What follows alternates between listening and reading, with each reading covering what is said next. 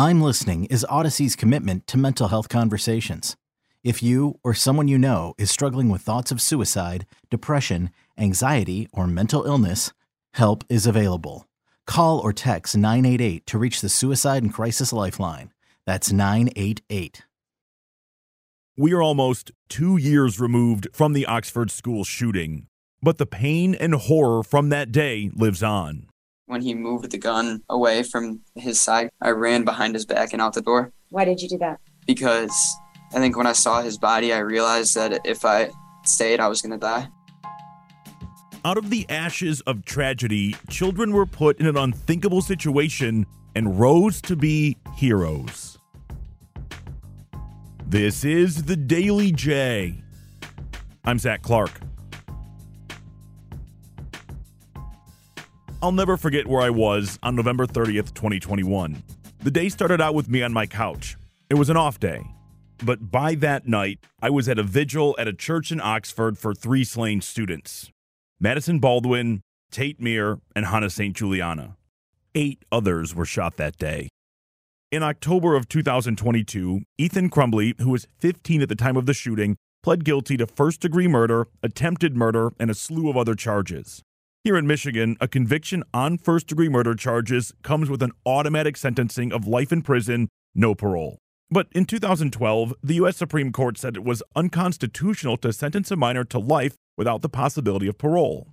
So, for the last 2 days, a Miller hearing was held to determine if Crumbley should get life or a chance at parole. Here is WWJ legal analyst Charlie Langton from the Oakland County Circuit Court in Pontiac. Now, the judge is going to have to weigh what they call the Miller factors, and there are 5 factors that deal with whether or not this particular shooter should get life in prison or be given a term of years. And the factors talk about the juvenile's age, family and home environment, the circumstances of the offense, the incompetencies of youth, and then finally, the possibility of rehabilitation. The judge is probably going to do a balancing between the heinousness, the severity of the crime, versus the defense will try to argue that Ethan Crumbley is both, he can be rehabilitated, and that he had such a messed up family and home life that those should be mitigating factors. The testimony at the Miller hearing has been gripping and gut-wrenching. Here is Heidi. She was a sophomore in November of 2021. The other voice you'll hear belongs to Oakland County Prosecutor Karen McDonald. I dropped down because that's just my reaction. That was your instinct? Yes. Okay. What did you do when you dropped down? I just prayed and I covered my head because I didn't know if those were my last moments. What happened next? What I remember is him walking past me, and I just closed my eyes because I thought he was coming up to me. And then I just closed my eyes, and then eventually I realized he was gone because I opened them to look around, and he was gone. What did you see, Heidi, when you looked around? I saw 2 girls across from me. Down the hall was another girl. When you say that you saw them, what were they doing? Just laying there. And then there was a girl in front of me who was the only one who was responsive. Responsive to what? So I asked everybody in the hallway from where I was at if anybody had been hit, and nobody had answered me because they couldn't. And one person did? Yes, but Phoebe answered me. Okay, at the time, did you know her name? No, I did not.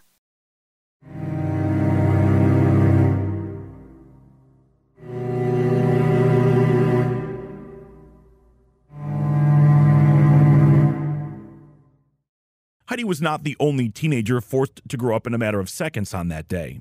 There were many, like Keegan. He was only a freshman when the shooting happened.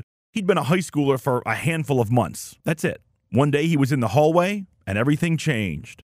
After he heard those shots fired, Keegan ran to the bathroom with Justin Schilling, but they wouldn't stay hidden for long. He comes back in the stall, and what does he do, Keegan? He told me to stay put and for Justin to come out with him. And what did Justin do? He went out with him. And you're still on the toilet crouching? Yes. What happens next, Keegan? It was quiet for a second, and then I heard a shot. At this point, it was 2 or 3 feet away from you? Yes. Okay. Keegan, what did you think when that happened? I kind of didn't know what to think. My mind wasn't really believing that it happened. At some point, he comes back into the stall? Yes. What does he do? He tells me to come out with him. What did you do after that? I went out with him. Did he tell you to do anything? He kind of signaled me to go over by Justin's body. So let's talk about that. What did you see when you came out of the stall?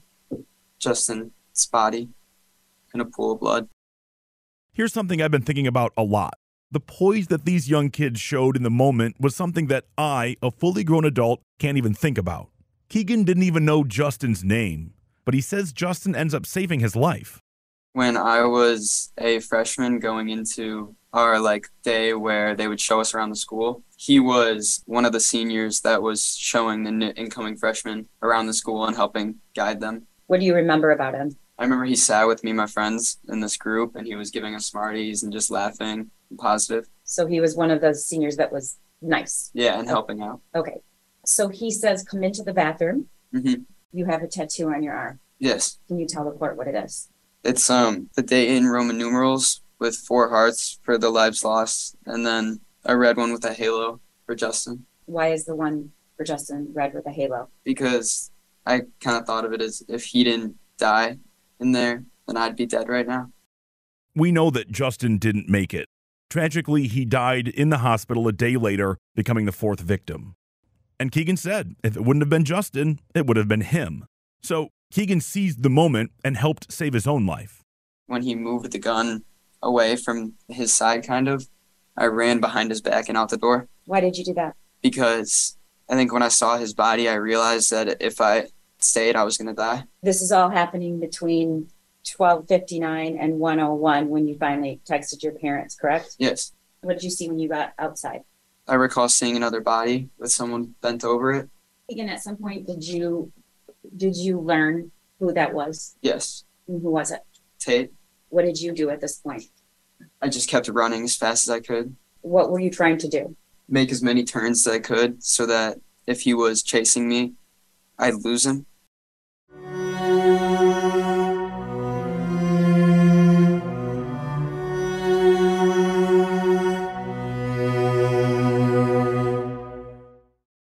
We talked about the poise these young people had in the worst moments of their lives. It is astonishing. But as a parent myself, these thoughts are paralyzing to me. How could a parent be on the outside while this is happening on the inside? And listening to Karen McDonald read the texts Keegan sent to his parents, I couldn't help myself from crying.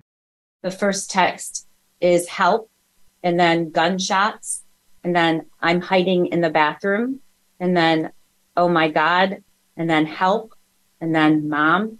Then they're right here, right outside the bathroom. So that's all in the first minute.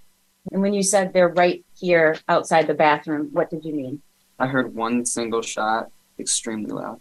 Your dad responds to you still in the first minute. Just stay down. We can't come to you, but just stay down, quiet and calm. And you write, I'm terrified. Oh my God. Your dad says, stay down and calm. You're going to be fine. We love you. The next minute, 12:54, Dad says, you there? Anything happening? Has it stopped? At 12:54, you say, someone in here.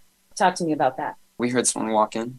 Your dad says, stay down and don't move or engage. We love you. And then at 12:56, you say, he saw us. Justin wasn't the only hero on November 30th. There are stories like Heidi. Just like Keegan didn't know Justin's name, Heidi didn't know Phoebe's name before that day. But that did not stop her from saving a life. I took her to the middle of the room. What were you saying to Phoebe? She's going to be okay. I just kept reassuring her that she was going to be okay. I had no idea. Was she making any kind of noise verbally? She was crying. So you get the night locked in, and then what do you do? I took her to the middle of the room, and then I asked her where she had been shot. And she didn't know, but there was just blood everywhere. What do you mean when you said blood everywhere? There was just blood on her clothes, and then it was starting to get on me, but we didn't know where it was coming from. I immediately took her sweater, and I put pressure on it, because that's all I know how to do. I don't know how to handle that stuff.